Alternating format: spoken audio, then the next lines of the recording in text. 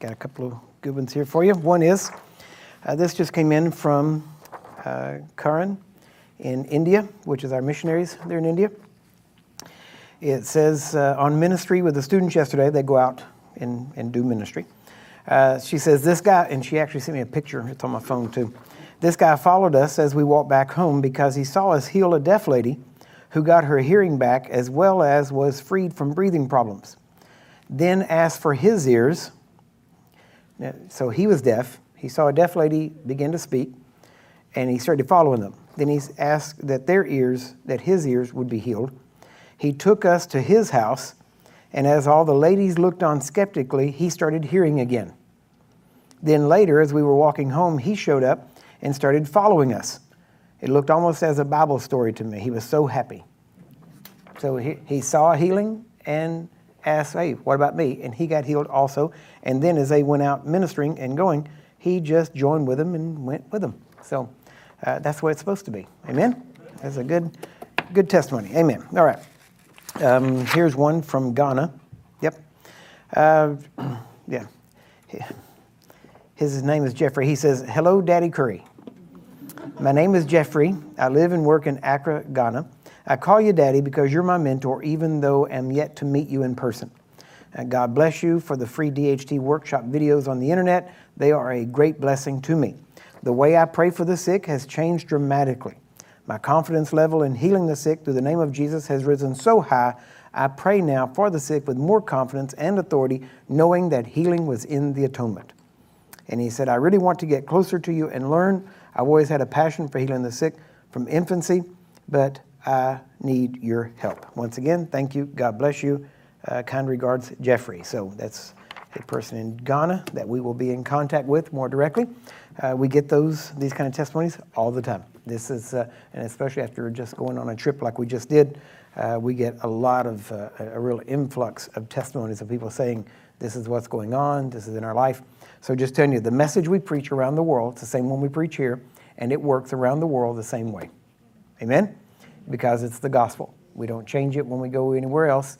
Everything, as a matter of fact, if anything, I'm generally harder on people there than I am you. I'm usually more direct because I know I'm only going to be there 3 days. And it doesn't matter if they like me or not. So I'm usually meaner to them than I am you. So just count yourself blessed. Amen. So, okay. Now, let's get in the Word of God. Amen. Matthew chapter 28. Today we are talking, this is Pentecost Sunday. Pentecost Sunday, right? And so we're going to talk about Pentecost. I want to talk about the day of Pentecost, and I got a real simple question. Is it worth it? Is Pentecost worth it in your life? Was it worth it? Is how you're living worth the Holy Spirit living in you, right? Or is he bored? Did he get bored when he moved into you, all right? Or does he get excited when you wake up? Because he knows today we're going to do something, right? Matthew chapter 28. Let's look at some things.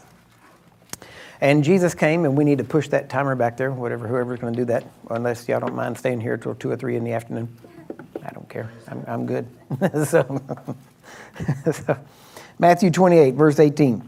And Jesus came and spoke unto them, saying, all authority is given unto me in heaven and in earth. Go ye therefore and disciple all nations, baptizing them in the name of the Father and of the Son and of the Holy Ghost, teaching them to observe, which means to know and do, all things whatsoever I've commanded you, and lo, I'm with you always, even unto the end of the world.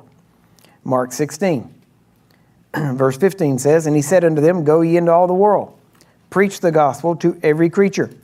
He that believes and is baptized shall be saved, but he that believes not shall be damned, and these signs shall follow them that believe. You hear that? These signs shall follow them that believe. Not they might, not to those that are gifted, not to those that are special, those that are highly anointed, all these other things. You know, I would challenge, one of the things I'm going to be doing here very quickly, doing some teaching on the anointing. I would challenge you to find any time that it says where a person was anointed more than once. Right? You will never find it. You won't find it. Right? Now, the closest you'll get is that you'll see a spiritual anointing and then a physical anointing to actually represent the spiritual anointing that's taking place. That happened with Saul. But you will never find a place where God anointed a person or a thing more than once. Once will do it. Right? And yet in the common church today, everybody talks about, oh, they're anointed. Oh, the anointing was there. The anointing came down. That person was anointed. God, let your anointing rest upon me. Every Sunday they pray that same thing. That is totally unscriptural. It is anti-scriptural. It is not biblical, right? You're anointed one time. That's when you get born again. You got that? You're anointed as a son, anointed and appointed and placed into position as a son. And after that, the Spirit of the Lord comes upon you, dwells in you. We're going to see this in just a minute. And what people call the anointing is simply the arm of the Lord, the power of the Lord, the power of the Spirit. And it's just those things manifesting in a person's life, but it's always there, right? Now that's the anointing. That's the truth about the anointing in 60 seconds, okay? So I'll give you something to study out. But let's look at what he says here in verse 17. Mark 16, verse 17. And these signs shall follow them that believe. In my name shall they cast out devils, and they shall speak with new tongues. You hear that? They shall cast out devils. They shall speak with new tongues. There's no ifs, ands, or buts, right? Now notice, he says, they shall take up serpents. If they drink any deadly thing, it shall not hurt them. They shall lay hands on the sick, and they shall recover.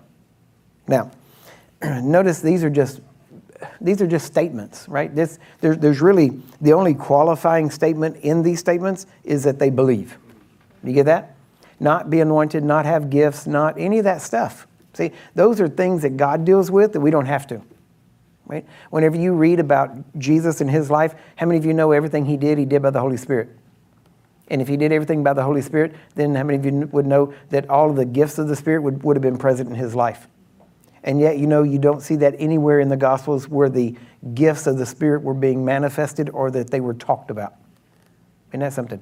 Never said, and here it says Jesus, perceived their thoughts. Okay, that's a gift in operation. But it didn't say what gift it was, and it didn't bring attention to the fact that the Holy Spirit was in him doing the work. It gave attention to the fact that he was meeting the needs and that he saw this going on. Why? Because Jesus operated in the fullness of the Spirit. He didn't operate by burst of power. He operated in the fullness, meaning all the time walk this way, right? And really that's what I'm trying to get this congregation to. I want everybody operating in the fullness of the Spirit, not just in gifts. We can go after gifts, and gifts is usually one of the first, station stops, if you're thinking trains, that most people would stop at. They would stop along the way of gifts before they get to the fullness of the Spirit. Doesn't have to be that way. But that's just the normal path for most people.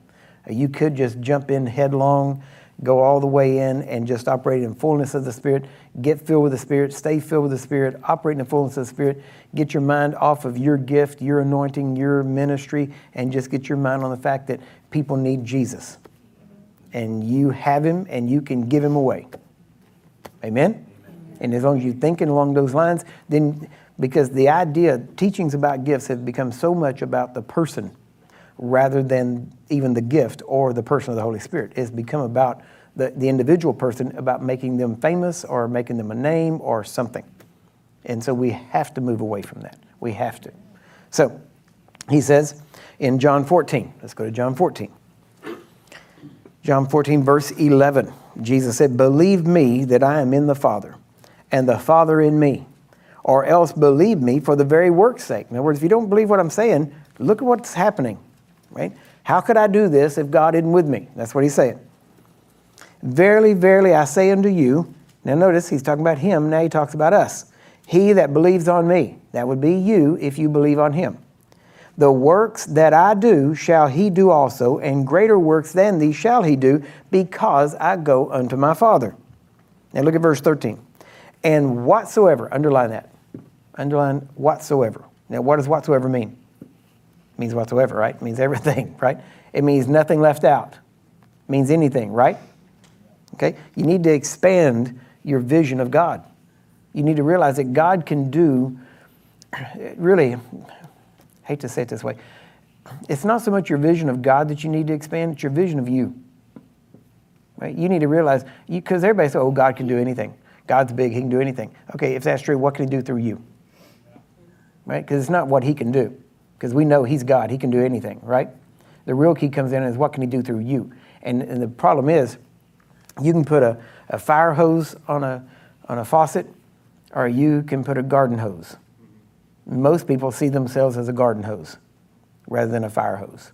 You need to realize, take that off and just let God be God, right? Get your mind off of you and do what God would do there, and he will do it through you, right? If you will step out in faith in these things, he will do it through you. Now, he says, and whatsoever you shall ask in my name, that will I do. Now, is there any doubt there at all? Any hesitate? I mean, is there any out there? Is there anything there that you can look and go, oh, well, here's the quantifier. Well, he says that will I do, that the Father may be glorified in the Son. Do you realize why God answers prayer? It's so that he can be glorified in Jesus. Not for you. It doesn't validate you. It doesn't prove anything about you. It just, I guess it could prove you had a need, right? That'd be about the only thing it can prove. But here he says, whatever you ask in my name, that will I do, that the Father may be glorified in the Son. You need to realize whenever God's answering prayer, he's being glorified in the Son. And you need to realize that's why he answers prayer. He does, I'm going to maybe shock some of you, but you already know this. It's just the way I'm going to say it. God does not meet your needs based on the fact that you have needs. You get that?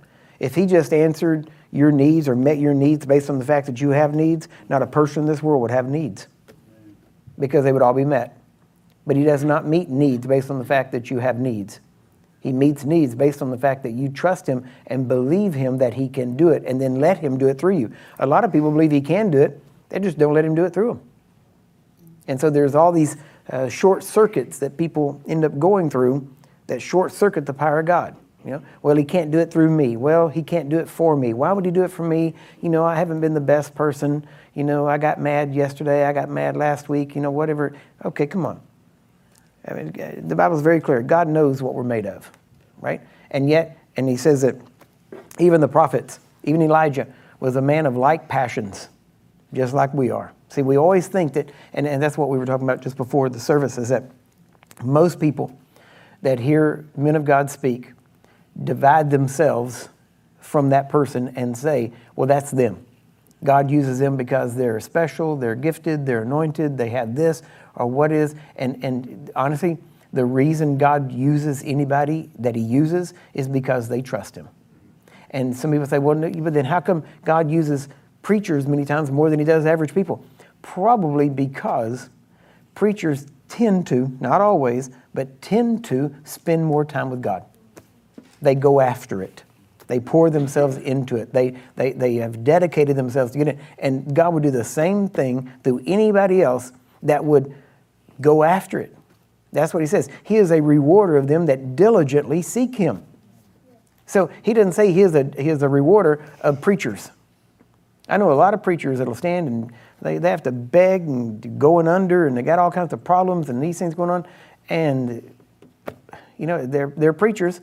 And if God just met the needs of preachers because they're preachers, then you wouldn't have, most of the people on the different television stuff begging for help. But it isn't that. Everybody has to believe. Everybody has to diligently seek God and go after the things. And by doing that, it's amazing. There's an old saying that the harder I work, the luckier I get. You ever hear that? It's an old saying. I mean, it's been around for years. I heard it. And it's funny. It's kind of a tongue-in-cheek thing, because basically what it's saying is that opportunity tends to come to those who apply themselves. Amen. And so God is the same way. If you apply yourself to the Word of God, if you're a workman that studies to show himself approved unto God. See, all of these things, we can go back on all this. God isn't just dumping stuff on anybody. You have to realize he has already dumped it all out, but our problem is we have kept the windows of heaven shut by our belief that God only uses that person or won't use me or whatever it is. And we have to realize God doesn't look at, minister, layman, clergy, Christian. That is not in his vocabulary. He looks at us and says, basically, saints. What are you going to do? Where are you? What are you responsible for? And if you were here during the 9 o'clock, you know what he looks at you and goes, 4 talents, 3 talents, 5 talents. So what is he looking at? He's looking at your potential, at what he knows you are capable of doing for him. And then what are we doing? Well, God can't use me. And he goes, are you kidding me? I've dumped 10 talents in you. And so far I've got zipped back from you. Time to get busy. Time is running out. Amen? Good morning. Y'all awake yet? Okay. Amen? All right. Well, he says here, watch this. Still in John 14. John 14. He says, John 14:14. If you shall ask anything in my name, I will do it. Now, he just said that just before that. In verse 13, whatever you ask in my name, that will I do, that the Father may be glorified in the Son. If you shall ask anything in my name, I will do it. How many times he got to say it? He says it over and over again. Ask. What do you want? What do you want to do? You know, the bad part is, if God asks most people, what do you want me to do for you? Most of them say, just, can you make sure my bills are paid? It's like, really? Come on, get a vision. You know, pray for a nation. Right? Pray for ministers to be cast out into the harvest. You know, get a vision. Dream bigger than just you. Get outside of yourself. Get your mind off of you.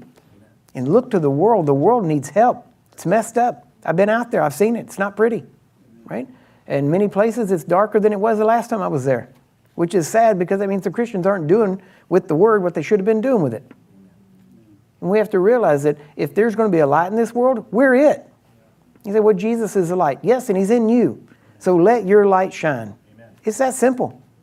At some point, you know, I don't know what it's going to take to get us fired up to actually believe and start saying, let's get together and let's pray for this. And let's get this thing to happen. Let's get this to stop. And start causing these things to pass. That's why we're here. We are here to be a safeguard. We are here, you know, and depending on your viewpoint, I know the viewpoint I was raised under on end time stuff, and I heard different things, you know, depending on what church group I was around at the time. But I remember hearing Hilton Sutton years back. This is way back in the 1980s, 70s, late 70s, early 80s. And he was talking about how, and there was always a controversy over he that hinders will hinder. And it's talking about the Antichrist can't show up until that which hinders is taken out of the way. And everybody's talking about what is that hinders? Is it the Holy Ghost? Because if it's the Holy Ghost taken out, then you can't be, nobody can be saved because you're saved by the Spirit. So, you know, it's just everybody was debating back and forth.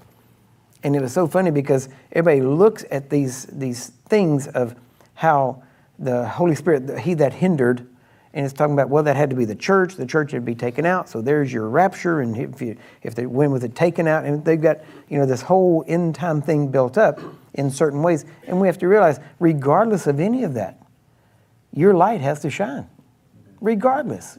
And the good news is, the darker it gets, the smaller your light can be to put out a brighter light, right? And the darker it is, the smallest light gets brighter.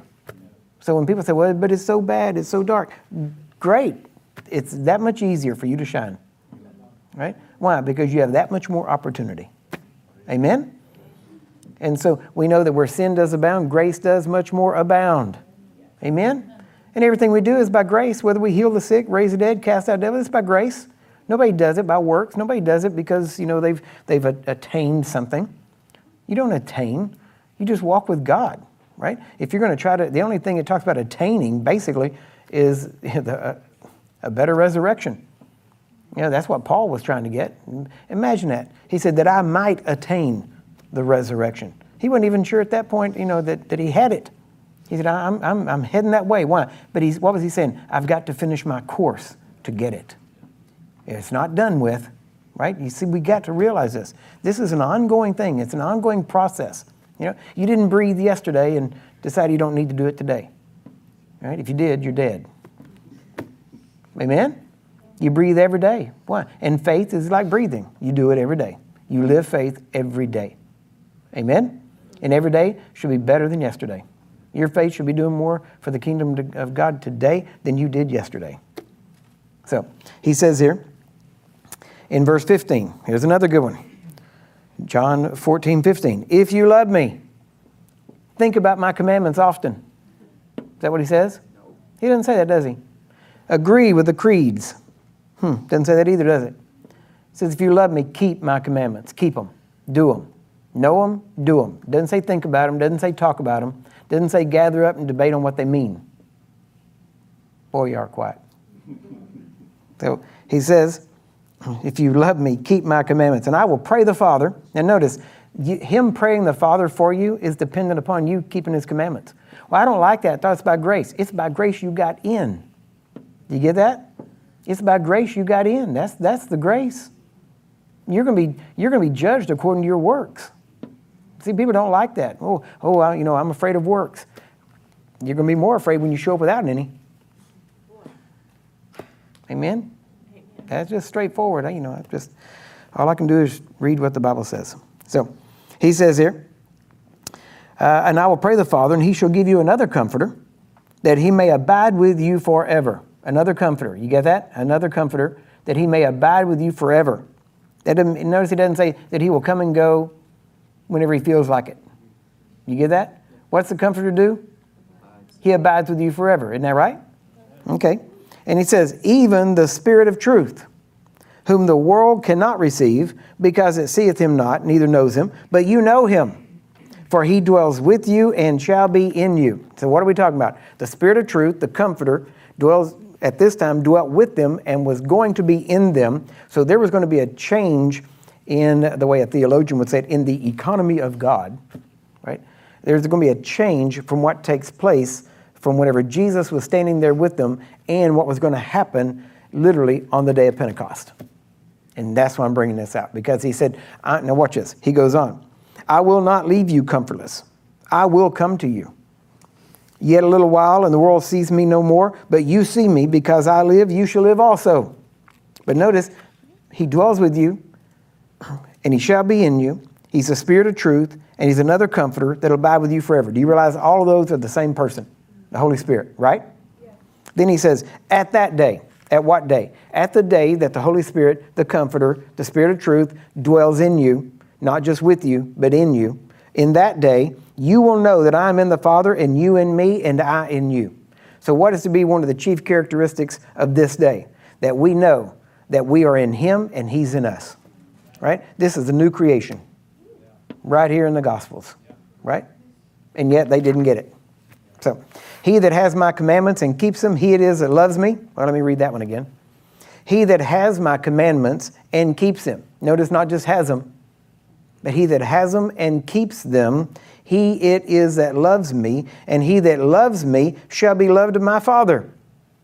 Now see, now we get, if we actually read this and believe it, now we get nervous. Because now it says that God's love is selective. Do you hear that? He says, he will be loved of my Father, and I will love him and will manifest myself to him. John chapter 16, verse 4. But these things have I told you, that when the time shall come, you may remember that I told you of them. And these things I said not unto you at the beginning, because I was with you. But now I go my way to him that sent me, and none of you ask me, where are you going? But because I've said these things unto you, sorrow has filled your heart. In other words, you're just upset that I'm going. You don't even care where I'm going. You should be glad for me, but instead you're sorrowful. He says, nevertheless, now look at this. This is the whole verse. This is the heart of the message today. If you didn't hear anything else, listen carefully now. Nevertheless, I tell you the truth. It is expedient for you that I go away. For if I go not away, the Comforter will not come unto you. But if I depart, I will send him unto you. Now, before I go any further than that, I want us to just camp here for just a minute. Notice what he says. This is probably the most unbelieved verse in the New Testament. He says, nevertheless, I tell you the truth, it is expedient for you. It is better for you that I go away. Because if I don't go away, I cannot send the Comforter. He will not come unless I go. But if I go, I can send him to you. Do you get that? Jesus said, it's better for you that the Comforter be with you and in you and abide in you than for me to be there personally by your side all the time. You hear that? Now, I guarantee you the vast majority of people who call themselves Christians do not believe that verse. They're always calling for Jesus to show up. They're always trying to get him to be there, always trying to get him to show up, always trying to, oh, Jesus, if you were just here. They're, Mary and Martha. If you were here, my brother wouldn't have died. If you were here, this wouldn't have happened. If you were here, where were you at, Jesus? It's your fault because you should have been here when I needed you. And he said, no, you don't understand. The one that's in me that would have done what I would have done if I was there, he's in you. So you do what I would do if I was there. He said, it's better for you. Why? Because if you know that the Comforter lives in you and abides with you forever, and he's not going to go anywhere, then you always have constant access to anything that I would do if I were there personally. Do you get that? Do you realize what a privilege we have? And what are we doing with it? I know y'all keep hearing this from me over and over again, and I'm really not, just trying to spank you if that's the way you maybe feel what I'm doing. But, sometimes you have to do CPR, and to do that can get kind of rough on people whenever you're just trying to shove them into them. So this isn't a spanking, this is CPR, okay? And so I'm trying to come up with a real quick, acronym for that CPR, Christ put right back in. I don't know, something in there. Anyway, but you need to realize, and I'm here trying to stir up your most holy faith. I'm here trying to get you to trust God and believe what he has said in his word about you, right? Do you realize that's what today is? And here's the saddest thing. You want to hear the saddest thing I could say today? We are celebrating the anniversary of the day of Pentecost. That's the saddest thing I could say. We shouldn't be celebrating the anniversary of the day of Pentecost, of the day the Holy Ghost came into the church. We shouldn't be celebrating that. We ought to be celebrating every day exactly what happened on that first day. Wow. And not just doing it again. And we're no different than the Jews in that sense, if that's what we're going to do, of just celebrating the day of Pentecost. And we have to realize we're not, please understand me, we are the fulfillment of what Jesus was trying to do. Right? It's not in a future date. We are the fulfillment now. He said that without us, he said God has provided a better thing for us than those of Hebrews 11, because they all died in faith, not having received the promise. But he has provided something better for us. And this better thing in us, he says that what I've given you, the people of Hebrews 11, were not made perfect if it wasn't for you. In other words, what they're believing would not have come to completion if I had not given my Spirit to you. But now you are the fulfillment of this. You are what they were waiting for. You have what they were waiting for. Do you get that? Yes. We have this. I mean, I could go through all these scriptures. We have this treasure in earthen vessels. Well, what do we have in these earthen vessels? The Spirit of the living God. He that is in us, that's greater than he that's in the world. This is who is in us. The same Spirit that was in Christ, the same Spirit that raised Jesus from the dead dwells in us. And you say, well, how come we're not seeing more? Because we spend all of our time doing other stuff. We spend our mind and our time in our mind somewhere else. Well, I got to get a break. Well, I got to, disengage. I've got to do something. I got to just break away. I've got to escape, my everyday life. Well, you need to escape and stay escaped from your everyday life. You need to live the Christian life. And when you live the Christian life, you won't need an escape. See, that's why people say, I can't wait till the holidays get here and I have some time off. Man, I hate the holidays. Why? Because everybody takes time off. And the devil doesn't take time off. Cancer doesn't take time off. No sickness takes time off. Only Christians take time off. And they take time off from God most of the time. And so that they can spend time doing stuff, acting heathen, and, call it celebrating a holiday. And we end up acting just like the world. Most people, whenever New Year's is on a Saturday, when January 1st is on Sunday and New Year's Eve is Saturday night, most of the churches have to shut down their services. Why? Because nobody could come because they're all hungover. Now, what does that say about the church? That's a fact. I mean, look at the number of reasons why churches don't have church. You know what the number one reason is? Sports. More churches shut down because of sports than any other one thing. I'm talking about on any certain day. They cancel services because of sports. I guess a bigger, better God moved into town, at least for that day. At some point, we have to wake up and realize this is either real or it's not. If it's not real, trash it, go live any way you want, because it doesn't matter. But if it is real, we need to live it.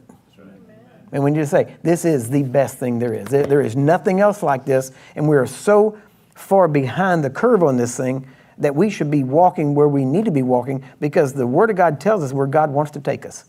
He wants us to be fully manifested sons and daughters of the living God. Amen. He wants us walking, looking, acting like Jesus. right? And you say, well, if I did that at work, I'd get fired. Well, then go preach. Whatever it is you need, who cares, right? Well, then how would I get my bills paid? Same way you're getting them paid now, the grace of God. If it wasn't the grace of God, you'd already been fired. Simple as that. You realize? We have to realize, looking at the lives of men of God, they actually believe God. And we have to be very careful that we don't let this fire in us die down. That we don't, at what point do we stop being, I don't know, just people who just go through the motions?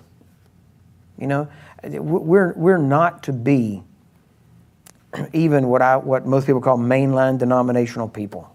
You understand? I'm not blasting them. Please understand that. But we are supposed to be Spirit-filled, charismatic, whatever you want to call it, just Holy Ghost people.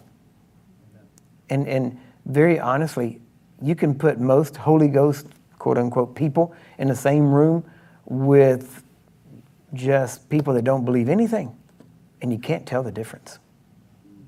Think about that. It's sad whenever a witch has to say that tell somebody that they have a light in them that person doesn't have. Imagine that. We've actually had people tell us that, the people that were witches. And so, I see a light in you. What about that person? No, I don't see it in that person. Right? And it's like, okay, well, the good thing is I already know what I got. Let's say I don't need to be told. But it's amazing whenever people have to be told what they have or don't have. Because I can tell you, most of the world, if there's an old saying, I know I'm full of old sayings today, okay? But there's an old saying that says, when all is said and done, more will be said than done. And we need to realize that can't be our Christianity. Our Christianity, that's what James says. I always try to get everybody to go through the book of James. Everybody ought to study the book of James. You ought to read it and read it and read it and read it. Why? Because he said, you say you got faith, I show you my faith by my works. He said, you got faith, but you don't have works? Guess what? I don't even have to tell you I have faith. I can show you by my works. That's what Jesus said. He said, I'm telling you who I am, but I don't have to do that. You can see who I am. If you don't believe me for the words I say, believe me for the works that I do. Look at my life. So if people look at your life, what will they see? Will they see a person, oh man, they're, go-getter. They are determined. They are successful in business. They're a good person. What do they see? Or do they say, I'll tell you one thing, that person knows God. They know God, And honestly, if you know God, you can't get around people. Let me put it this way. If somebody knows God, you get around them. If you know God, you'll know them. It'll automatically, there will be that kindred spirit. You'll know. But you can be, if you don't know God, Jesus could be standing in front of you, you wouldn't know it.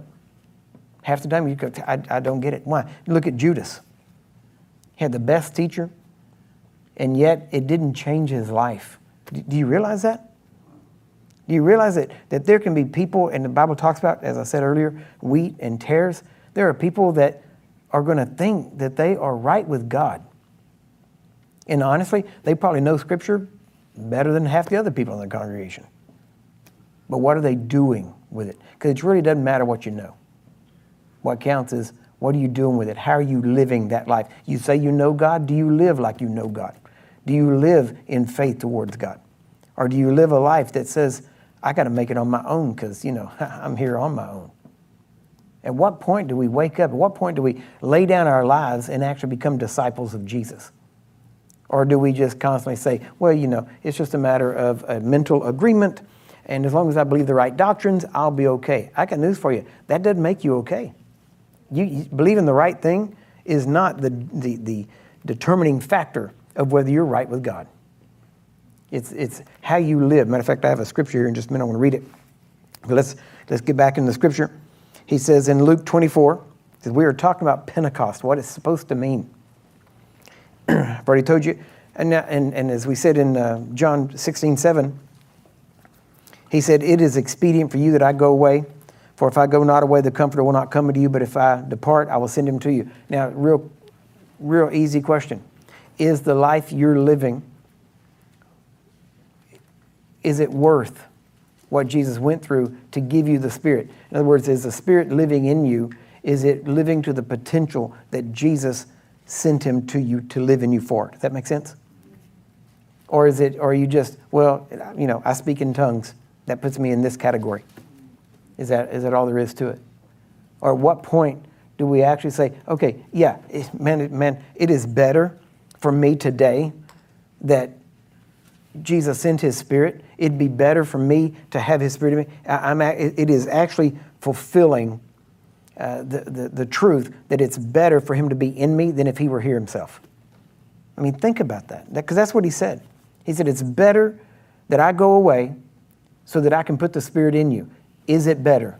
Or do most people, well, I can answer this myself actually, most people think it would be better if Jesus were here himself.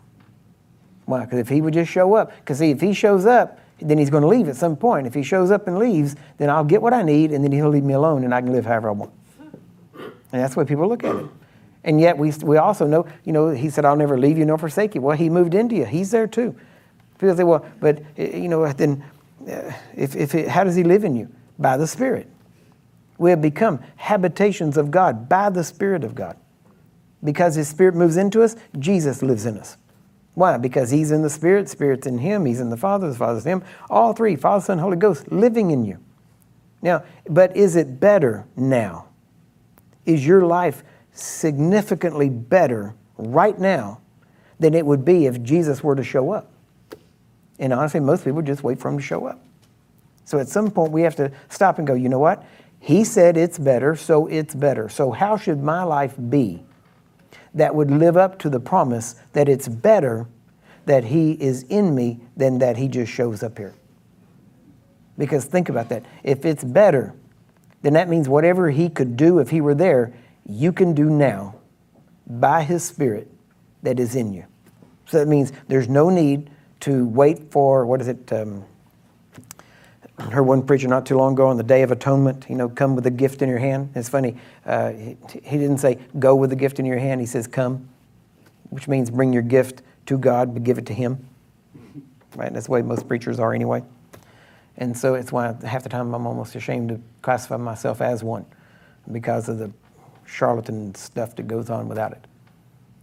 And so, but he says, if you're going to show up for God on the Day of Atonement, you have to bring a gift. And according to the gift, that's how God's going to treat you. Let me tell you, God got his gift in Jesus. And he treats me according to the gift of Jesus, not according to the gift that I give him. You understand that? He got me in. That's the best gift.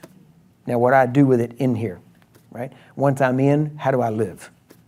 So he says here in Luke 24, verse 45, then opened he their understanding that they might understand the Scriptures. And he said unto them, thus it is written, and thus it behooved Christ to suffer and to rise from the dead the third day. And that, now notice this, and that repentance and remission of sins should be preached in his name among all nations, beginning at Jerusalem. So now what was being preached? Repentance and remission of sins. You hear that? So, and he said that was to start whenever Jesus was raised from the dead. That they were going to start preaching repentance and remission of sins. And that remission of sins was due, now notice this, due to repentance. Do you get that? Now watch, he says, and you are witnesses of these things. And behold, I send the promise of my Father upon you. But tarry ye in the city of Jerusalem until you be endued with power from on high. Now, here, and we see this happen on the day of Pentecost. This was a prophecy about the day of Pentecost. And he said, behold, I send the promise of my Father upon you. This is the Spirit. But tarry ye in the city of Jerusalem till you be endued with power from on high. And that word power is dunamis. It's miraculous ability. But now notice, until you be endued. That word endued literally means to dye. Like if you take a cloth, and like it's white cloth, and you put it into a red dye, and the dye goes into the very fabric itself. It doesn't just cover it. It's not like taking paint and covering the top of it. It is dyed. It is permeated. Now get this. It means you tarry in Jerusalem until the Spirit comes, and whenever the Spirit comes, he's going to come upon you, and he's going to endue you. He is going to work to permeate every aspect of you, every cell, every part of your being. He is going to die you. You get that? Think about that. You know, recently, they were saying that when they do autopsies now, they can look at the organs because the organs now are taking different colors because of the colors that are put into our food. Now think about that. So they can open someone up and you got Technicolor, right? Why? Because of the colors that's put into the food. Think about that. So it makes all the reds redder and the blues blue. I don't know, but it makes it brighter.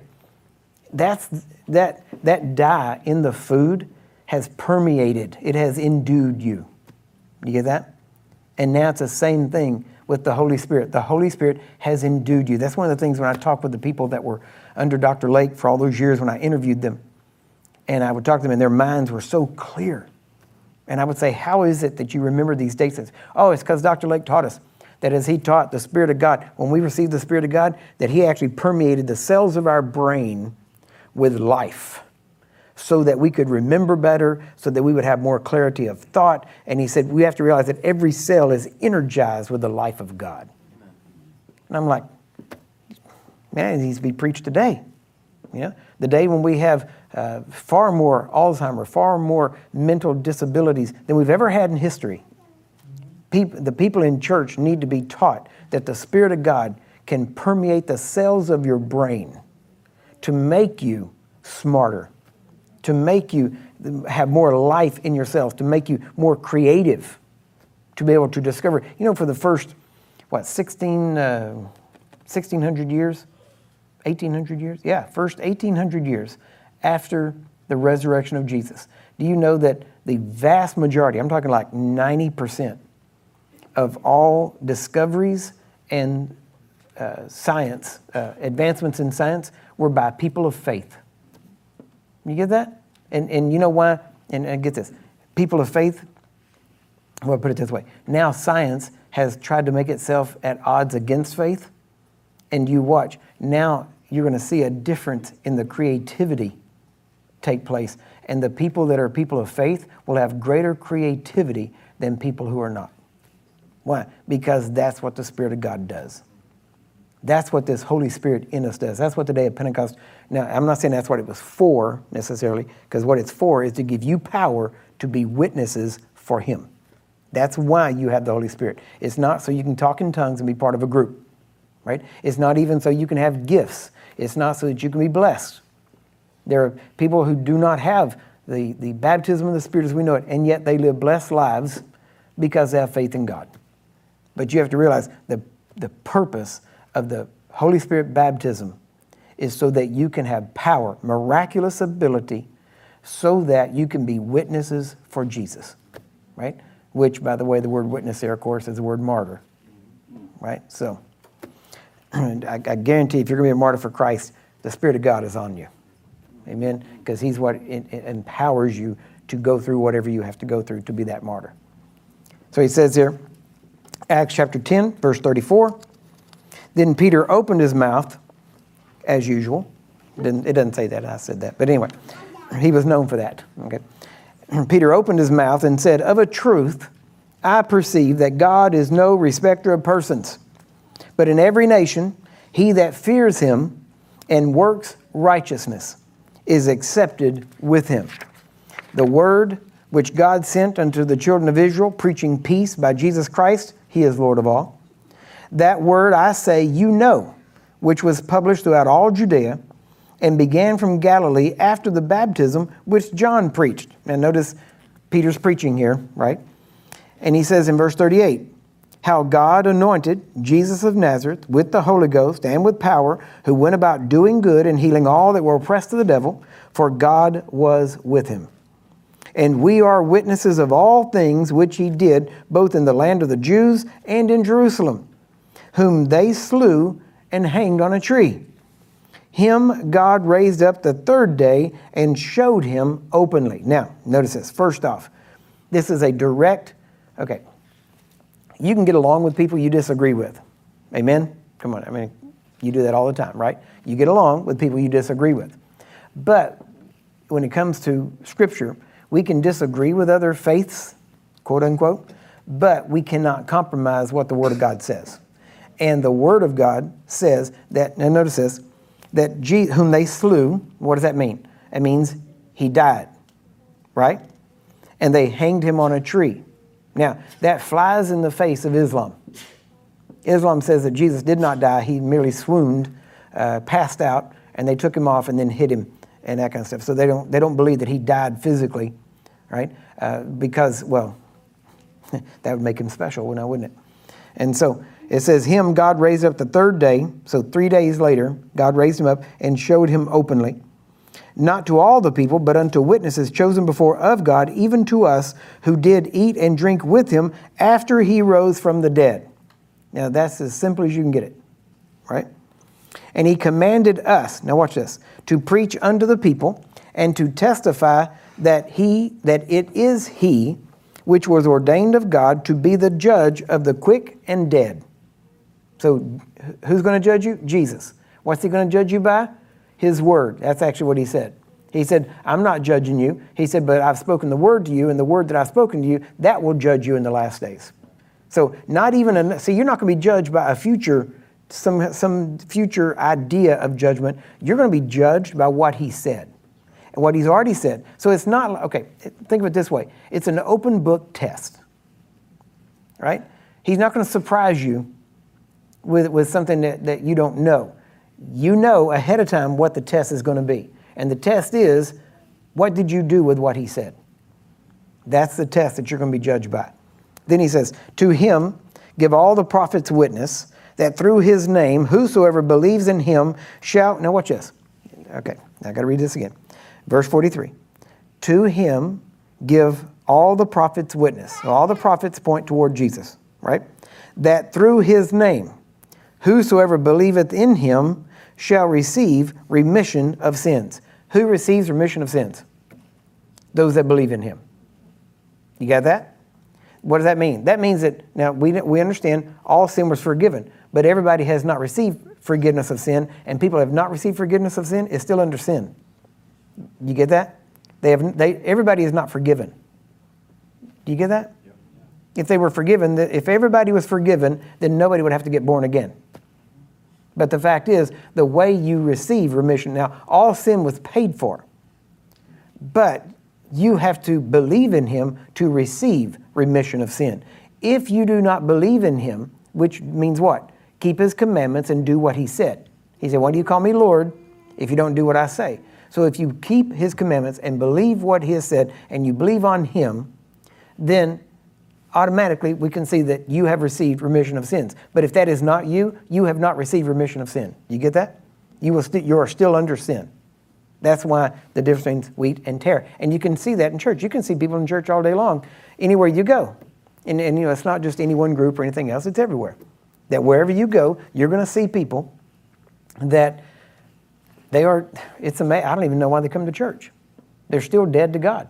You know, matter of fact, that from the time they're in the building till they leave, that's all of God there is in their life. When they leave, that, you know, most of them don't even bring a Bible because they wouldn't pick it up at home. So they don't, you know, and you say, well, it's on my phone or it's on my, okay, I get that. I totally get it, right? But what I'm saying is that when you are home, you don't pick up a Bible, right? The only feeding you get is maybe here or in a church. I'm not talking about just you. You know, this is all over the world. But I'm saying we have to realize Jesus is not returning for a cold, dead church. Ain't going to happen, right? He is coming for those that are looking for him. He is coming for those that love him, the Bible says. And so we need to realize that if you're cold toward God, you need to set yourself on fire.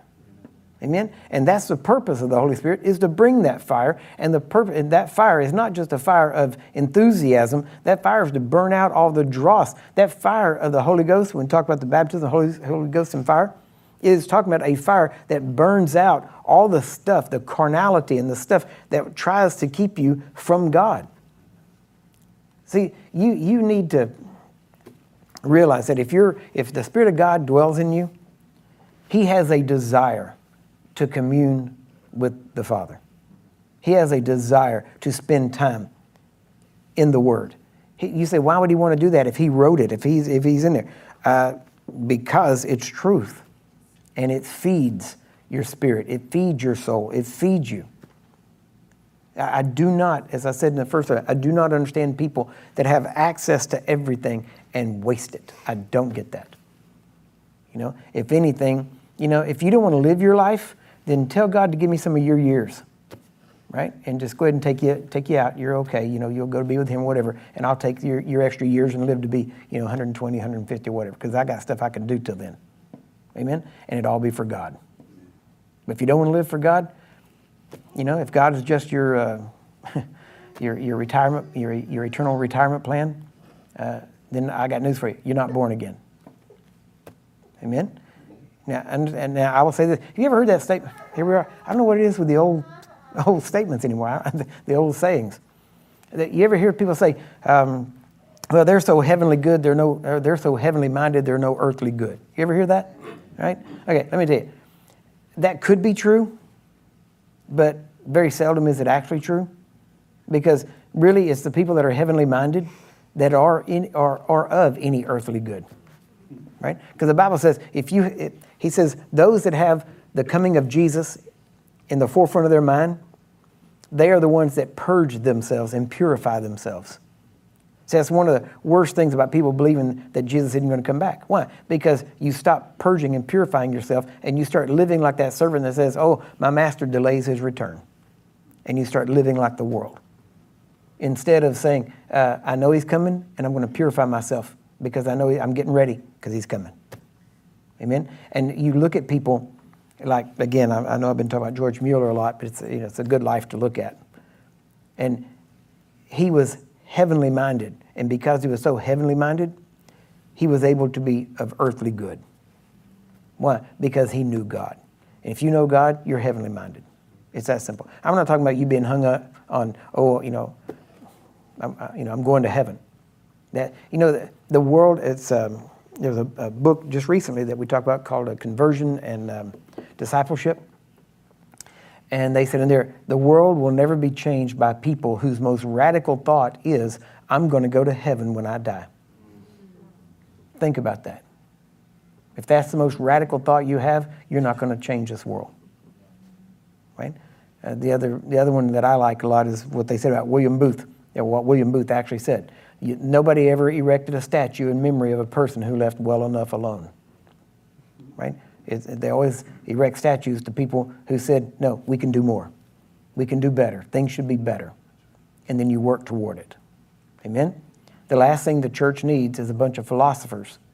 But that's what we've created. Philosophers are people that just sit around and think about stuff. We don't need people that just sit around and think. We need people that get up and go and do. Amen? You say, Cree, you're sure talking a lot about works. That's because nobody's doing them. Right? The church bounces from one side to the other.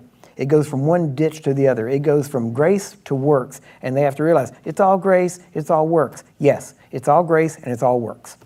Right? It's all grace up to God. We work as if it's all up to us. Amen? That's the way this works together. Right? We don't get anything by works. We work because we have grace to work. It's really, really simple. So, trying to read this. Let's read it real quick. He says, go to verse 41. Not to all the, we got to go back further than remission. There we go. Verse 44. Sorry. While Peter, now watch this. Now, what has Peter preached so far? Has he preached anything about the Holy Ghost? No, he didn't say anything about the Holy Ghost, has he? He's talked about Jesus, prophets give witness. Through his name, you believe on him and receive a remission of sins. Look at this. While Peter yet spoke these words, the Holy Ghost fell on all them which heard the word. You get that? He hadn't even preached the Holy Ghost. Hadn't even preached the baptism of the Spirit. And yet these people received the baptism of the Spirit just by him preaching the word about Jesus. Then he said in verse 45, and they of the circumcision which believed were astonished, as many as came with Peter, because that on the Gentiles also was poured out the gift of the Holy Ghost. For they heard them speak with tongues. Now notice that. How did they know they had the gift of the Holy Ghost? They heard them speak with tongues. Amen. There you go. And magnify God. Then answered Peter, can any man forbid water that these should not be baptized, which have received the Holy Ghost as well as we. In other words, they'd already received the Holy Ghost, right? Because this is after the day of Pentecost. Well, now let's go back to the day of Pentecost, Acts chapter 2. Acts chapter 2, verse 1. And when the day of Pentecost was fully come, they were all with one accord in one place. And suddenly there came a sound from heaven as of a rushing mighty wind. And it filled all the house where they were sitting. Now I'm going to tell you real quick 2 things on this. Number 1, I'm going to be doing some teaching in the very near future about sound and about its application and its accomplishment. Okay? But this aspect of a rushing mighty wind, I don't know if you've ever seen it or not, but there's a preacher in South Africa named Angus Buchan. The movie Faith Like Potatoes was written about his life. And I actually have a video of where he was preaching in Gedi, in Israel. And he's preaching on the baptism of the Holy Spirit. And as he talks about, and he's out in the middle of a place, and I mean, there is no wind, nothing. I mean, you can tell because there's nothing flapping or moving at all. And he starts preaching about this rushing mighty wind. And while he's preaching on it, all of a sudden a wind starts and goes through, and not just a wind, but it starts knocking stuff over. I mean, literally a rushing mighty wind came through it just as he was preaching about the receiving the Holy Spirit. And then as soon as he finished, it stopped. It lasted like 3 minutes. It just started and stopped. And it is amazing to watch. I'll see if I can dig it out and leave it for y'all to watch sometime. But it is amazing to watch some of the things that God does. And it wasn't planned. It wasn't expected. But God just showing off. Amen? God likes to show off. Now, he says, and suddenly there came from a sound from heaven as of a rushing mighty wind, and it filled all the house where they were sitting. Later on, you'll see whenever the Holy Spirit descended in the same format, it said the whole house was shaken. And do you know that sound, notice there came a sound from heaven as of a rushing mighty wind. It doesn't actually say there was a rushing mighty wind, but it says as of it. And there was a sound. And do you know that, well, I don't want to get too far into this sound, but there are, they've made developments in sound now. Sound, they use sound to actually break up things like kidney stones and that kind of stuff because it can be directed to a certain organ of the body. But it can also be directed to a certain person in a crowd that will cause that person to actually think that they hear whatever they want them to hear. For instance, one experiment they did was with a sound of a car wreck. And they shot this sound, nobody else could hear it, but they shot this sound directly at this person, and this person heard what they thought was a car wreck, and everybody just walking down the street, and all of a sudden this person jumps to the side by the wall and yells as if they were surprised. And when they asked them what's going on, they said, "Are you kidding me? I thought that car was going to hit me. It was a wreck." And there was no wreck. It was just a sound that they beamed toward them. They're working on sound weapons right now. They've been having it actually since the 1940s. They've actually had weapons using sound waves to actually destroy buildings, cause them to fall. Gives you an idea about Jericho, right? You want to do some research on it? There's just some basic things. But these, the sound and the vibrations of these things, of the sound itself, actually does different things. And so anyway, we'll probably be talking about that in the near future. Anyway, it says in verse 4, and they were all filled with the Holy Ghost and began to speak with other tongues as the Spirit gave them utterance. And there were dwelling at Jerusalem Jews, devout men out of every nation under heaven. Now when this was noised abroad, the multitude came together and were confounded, because that every man heard them speak in his own language. And they were all amazed and marveled, saying one to another, Behold, are not all these which speak Galileans? And that meant ignorant and unlearned. You'll see that later on in the book of Acts. And how hear we every man in our own tongue wherein we were born? And then he goes through the whole list of them. Now, but I want to go on down to verse 12. And they were all amazed and were in doubt, saying one to another, What means this? Others mocking said, These men are full of new wine. But Peter, standing up with the 11, lifted up his voice, again, Peter opening his mouth, and said unto them, You men of Judea, and all ye that dwell at Jerusalem, be this known unto you, and hearken to my words. For these are not drunken as you suppose, seeing it's but the 3rd hour of the day. But this is that which was spoken by the prophet Joel.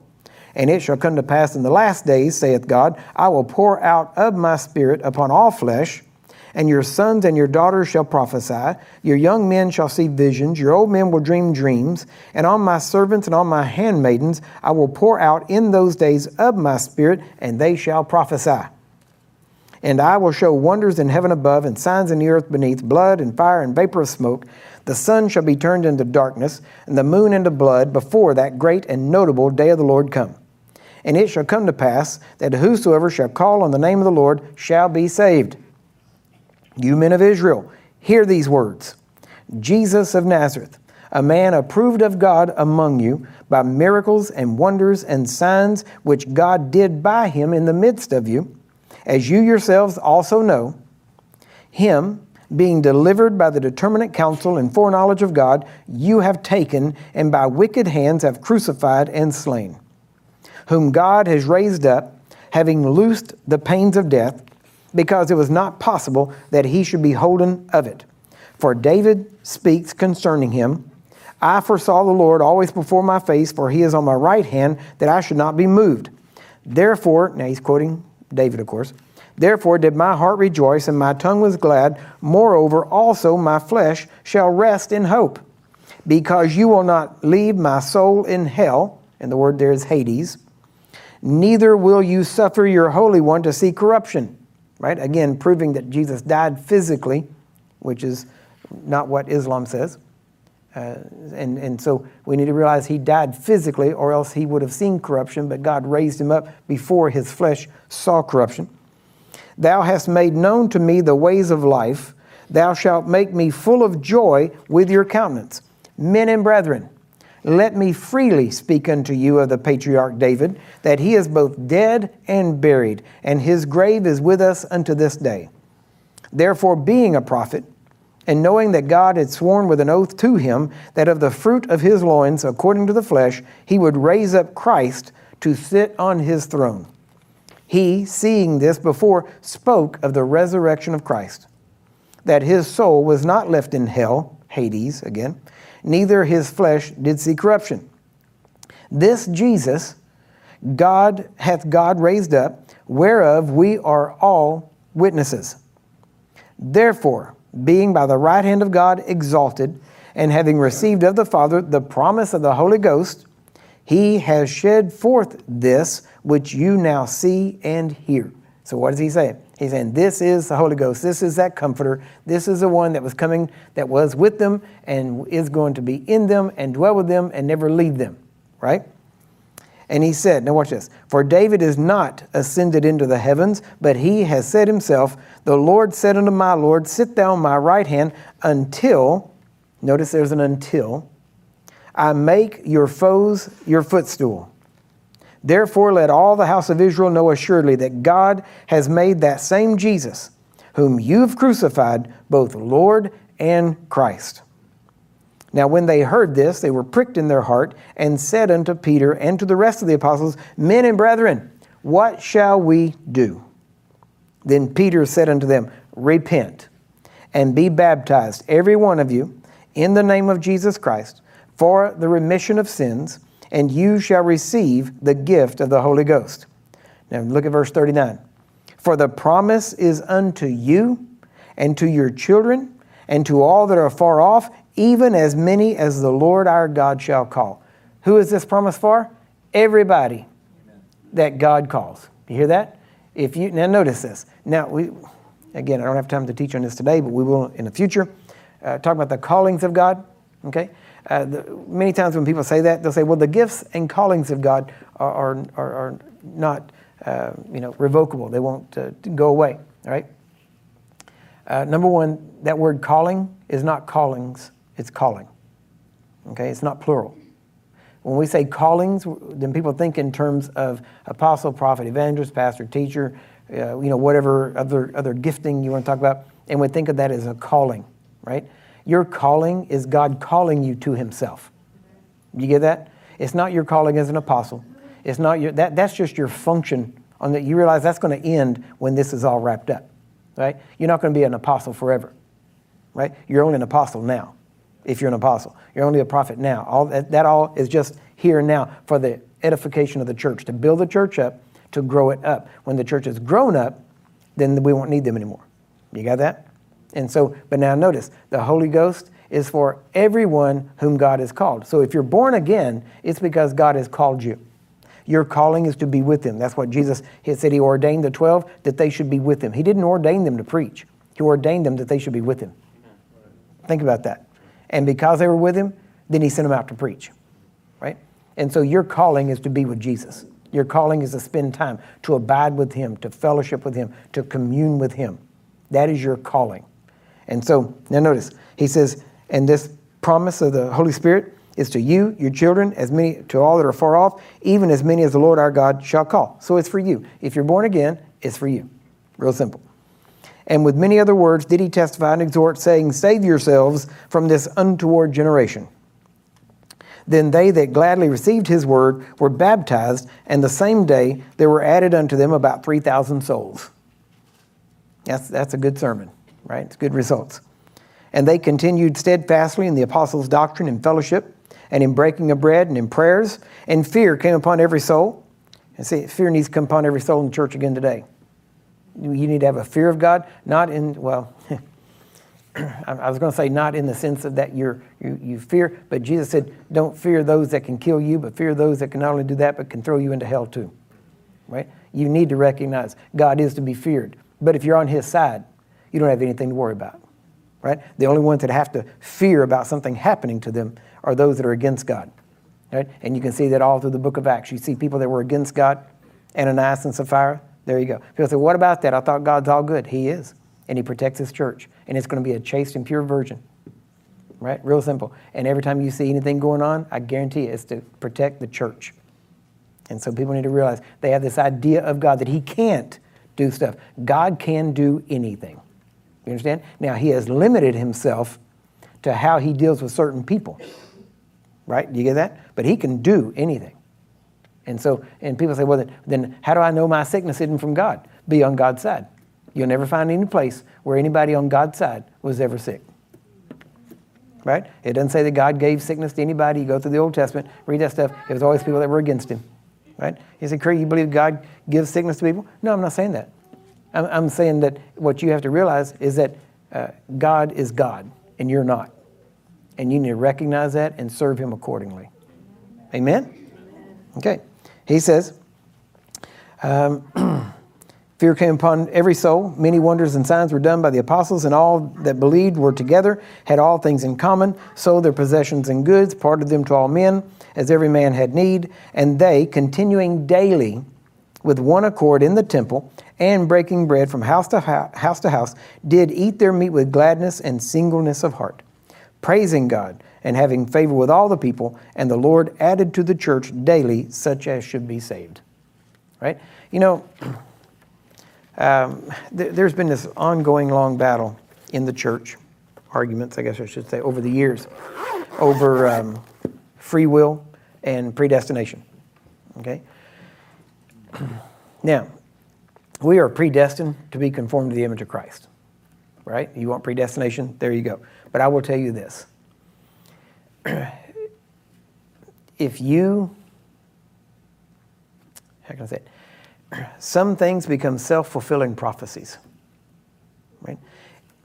Many people who believe strongly in predestination, you almost everybody that believes in predestination always believes that they were predestined to be saved. Right? Most of them. Now, there's some that aren't, some that don't. But the thing is, if you believe that doctrine fully, you will either live very good or very bad, generally speaking. Okay? Bad part is, same results with free will. You either live usually really good or really bad. Right? So bottom line, it comes down to this. If I believed the typical, the standard teaching on predestination, if I believed it the way it is taught in many circles, I would still serve God. Even let's say I believed that I was predestined not to be saved. Well, even if I believed that, I would still serve God. Why? Because the life that we live now, serving God has benefit now as well as in the life to come. And if the life to come was in God's hand and yet I was living my life now, it would still benefit me. Why? Because if I live according to the Word of God, I'm going to be sowing good and I'm going to be reaping good here, right? So my life here, if there was no afterlife, it would be worth serving God because of the sowing and reaping that would take place here. Do you understand what I'm saying? So it's real simple. Now, and I would think that maybe, okay, what if I got it wrong? What if I just thought I wasn't predestined to be saved, but I just thought that, but in reality I was predestined to be saved? Well, then I should at least live like I could be saved so that I wouldn't change God's mind, right? You say, well, God can't change his mind. I hope you understand what I mean by this, right? I know that. Does this make sense to you? I would still live right, you know? And I would do my best to try to change God's mind, okay?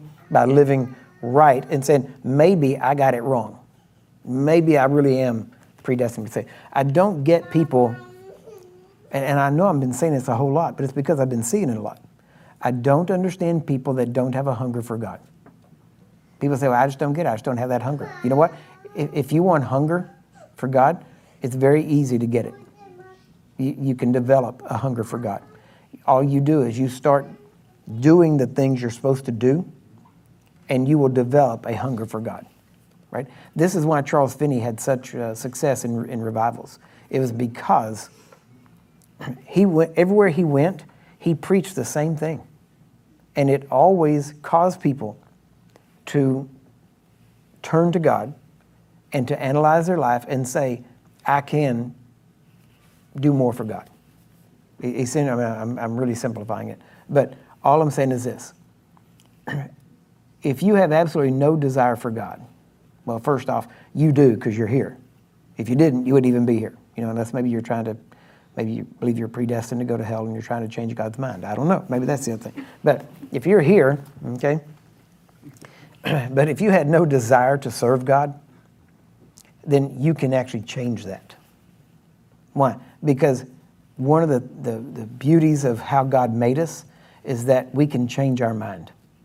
We can change how we feel about things. And the fact is, what you look at the most, you develop an affection for. And it's just that simple. So now, if you think you're going to develop an affection for God by spending, if you took your life and divided it up by everything you do and counted the minutes for each thing, I guarantee you, if you're cold toward God, I guarantee you, you spend less time with God, less time reading the Bible, less time thinking about God than you do anything else. And you say, well, that's why I'm cold. Exactly. Start thinking about God. Start reading His Word. You can develop, you can discipline yourself into a hunger for God. You understand that? You can develop that, and you start to create a way of thinking, and you can rewire your brain to think righteously. You got that? So for somebody to say, I just don't have that desire, okay, fix it. That doesn't let you off the hook. You know, it's amazing how people say that. Well, maybe I'm just predestined to go to hell. Well, you're guaranteeing it, right? If you want to change it, change it. And you change it by what you spend most of your time doing. What you love to do is what you spend your time doing. What you spend your time doing is what you love to do. So don't tell me you love God and don't spend any time with Him. It is a physical impossibility. You get that? You cannot do it. Whenever you were dating or whatever it was, I guarantee you, you found time to call. You found time to go visit, to go on a date, to spend, you went out of it. Why? Because it was so important to you that you made time for it. And what you make time for is what's important. That's what it is to you. So you show the whole world, and not only the world, but you show angels, you show demons. Yeah, come on.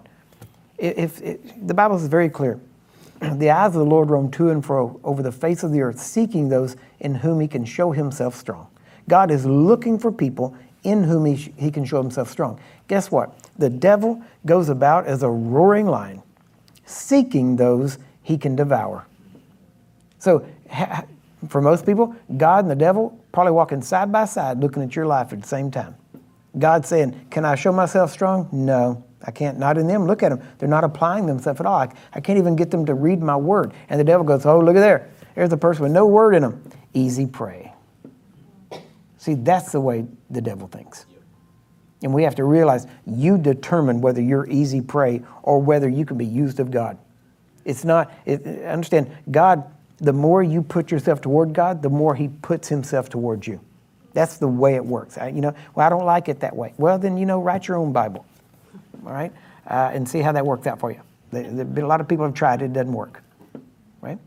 So at some point, we have to decide, I'm going to go after God. All out, nothing else, nothing's going to get in the way, nothing's going to stop. I'm going all out. And when you do that, God says, guess what? I'm going to go all out for them. I will go out all out 100%. If they draw near to me, I will draw nigh to them. That's what the Word of God says. But most people think, well, yeah, but you're gifted in that area because you like that stuff. Guess what? I developed it. I studied, I read, I forced myself to do things when I didn't want to do it. And you know what? And now I've developed an addiction to the Word of God. I'm addicted to the Word of God. I'm telling you, I cannot go to sleep at night unless I read the Word of God before I go to sleep. It's just, I can't do it. And that's not the only time. I do it, and my mind stays there. And you know why? Well, you know what the benefits of that is? Well, if my mind's on the things that are good and pure and holy and all that kind of stuff, guess what? Things of doubt and unbelief and sickness and disease, they don't even get in there. And the devil's got nothing to work with, right? Why? Because you keep this in there. Amen? I'm telling you how to live a free life. This is a good life. You don't have to worry about the devil always coming in. And I'm telling you, I'm one of the most positive, not just positive minded, but I'm one of the most positive people you'll ever meet because I believe we can do it. Why? Because we have him. And we can do all things. You will never hear me say, oh, well, we can't do that. No, I don't think we can do that. Nope. Why? Because I'm going to stretch. And I'm going to say, well, we hadn't done it yet. But that's just another thing we got to do. It's like I tell people all over the world. They say, will you come here? Yeah. Why? Because I got to go into all the world. Hadn't been there yet. Might as well go there next. Amen? So it's the same thing. Just because you hadn't done it doesn't mean you're not gonna. It just means that's another area to overcome and win. Amen? Y'all get this? If you get a hold of this, you start pushing yourself in that area, discipline yourself in that area, I can promise you, your life will change. You say, but if I take that time, I don't have time to do that. Yes, you do. Matter of fact, if you start putting that time toward that, you watch and see if other time doesn't come available for you to spend more time doing it. And people say, well, what about my job and these kind of things? God will balance that out. He will give you increase in other ways that you won't have to work as many hours to make the money you need to make because you're spending your time, you're delighting yourself in Him. See, when you do that, He changes all that towards you. But most people don't realize faith means you have to let go of one thing before you can grab the other. See, most people want to just, like swinging trapeze. They want to go from one and they want to grab the other and then turn loose. You can't do that. At some point, you got to turn loose so you can grab the other thing, right? At some point, you got to turn loose of the world. You got to turn loose of the way the world thinks. You got to turn loose of the fear, the doubt, the unbelief, all that stuff, and you got to go for faith, and you got to go for the fact that God is in you, He loves you, and He gave you His Holy Spirit. Now, again, the last question. If you have received the Holy Spirit, do you believe that it is truly expedient for you that you have Him with you, as opposed to having to wait for Jesus to show up? Because if you believe that, I tell you, if you believe that verse, your whole life will change. It will change, I guarantee it. Amen? That's all. Stand up. Father, I thank you. Your word is true. We can depend on you. You are faithful. And Father, I thank you that even today your word has come forth directly, clearly. We thank you, Father, that the enemy has no place to hide. We thank you that your people hear and obey your word. We thank you, Father, that those that have ears to hear, hear, and that they put it into practice. So, Father, in the name of Jesus right now, we thank you for your mighty Holy Spirit. We thank you now for a fresh, new infilling, a filling up, a running over, that overabundance of just life through the Holy Ghost. We thank you, Father, for the supply of the Spirit of God in our life, that we are filled to overflowing. We've got so much of Him that we have some to give away. So, Father, we thank you right now that we are consumed with your Spirit, consumed with you, Father, and consumed with your Son, that just as the Scripture tells us that when your Son appears, he is our life. We thank you, Father, that we know he's coming after a pure church, and we thank you, Father, that all the wrinkles and all the things that the Bible talks about, and the spots and wrinkles and all that, that they will all be removed. And so we thank you now for a clean, holy, pure church, a church of faith, that when the Son returns, he will find faith on the earth, but in us. So, Father, we thank you right now. We bless you in the name of Jesus right now. All those watching by internet, we bless you. We say, be healed now, right now, in Jesus' name. Be free. Make Jesus the Lord of your life, and you can stay free and live free. And right now, in the name of Jesus, every sickness, every disease under the sound of my voice right now will obey. It will leave now. In Jesus' name, we set the captives free. Be healed and whole right now, spirit, soul, and body, in Jesus' name. That your life has been reconciled to God. Your mind, your body, your spirit, reconciled to God. In Jesus' name, amen. Amen. Amen.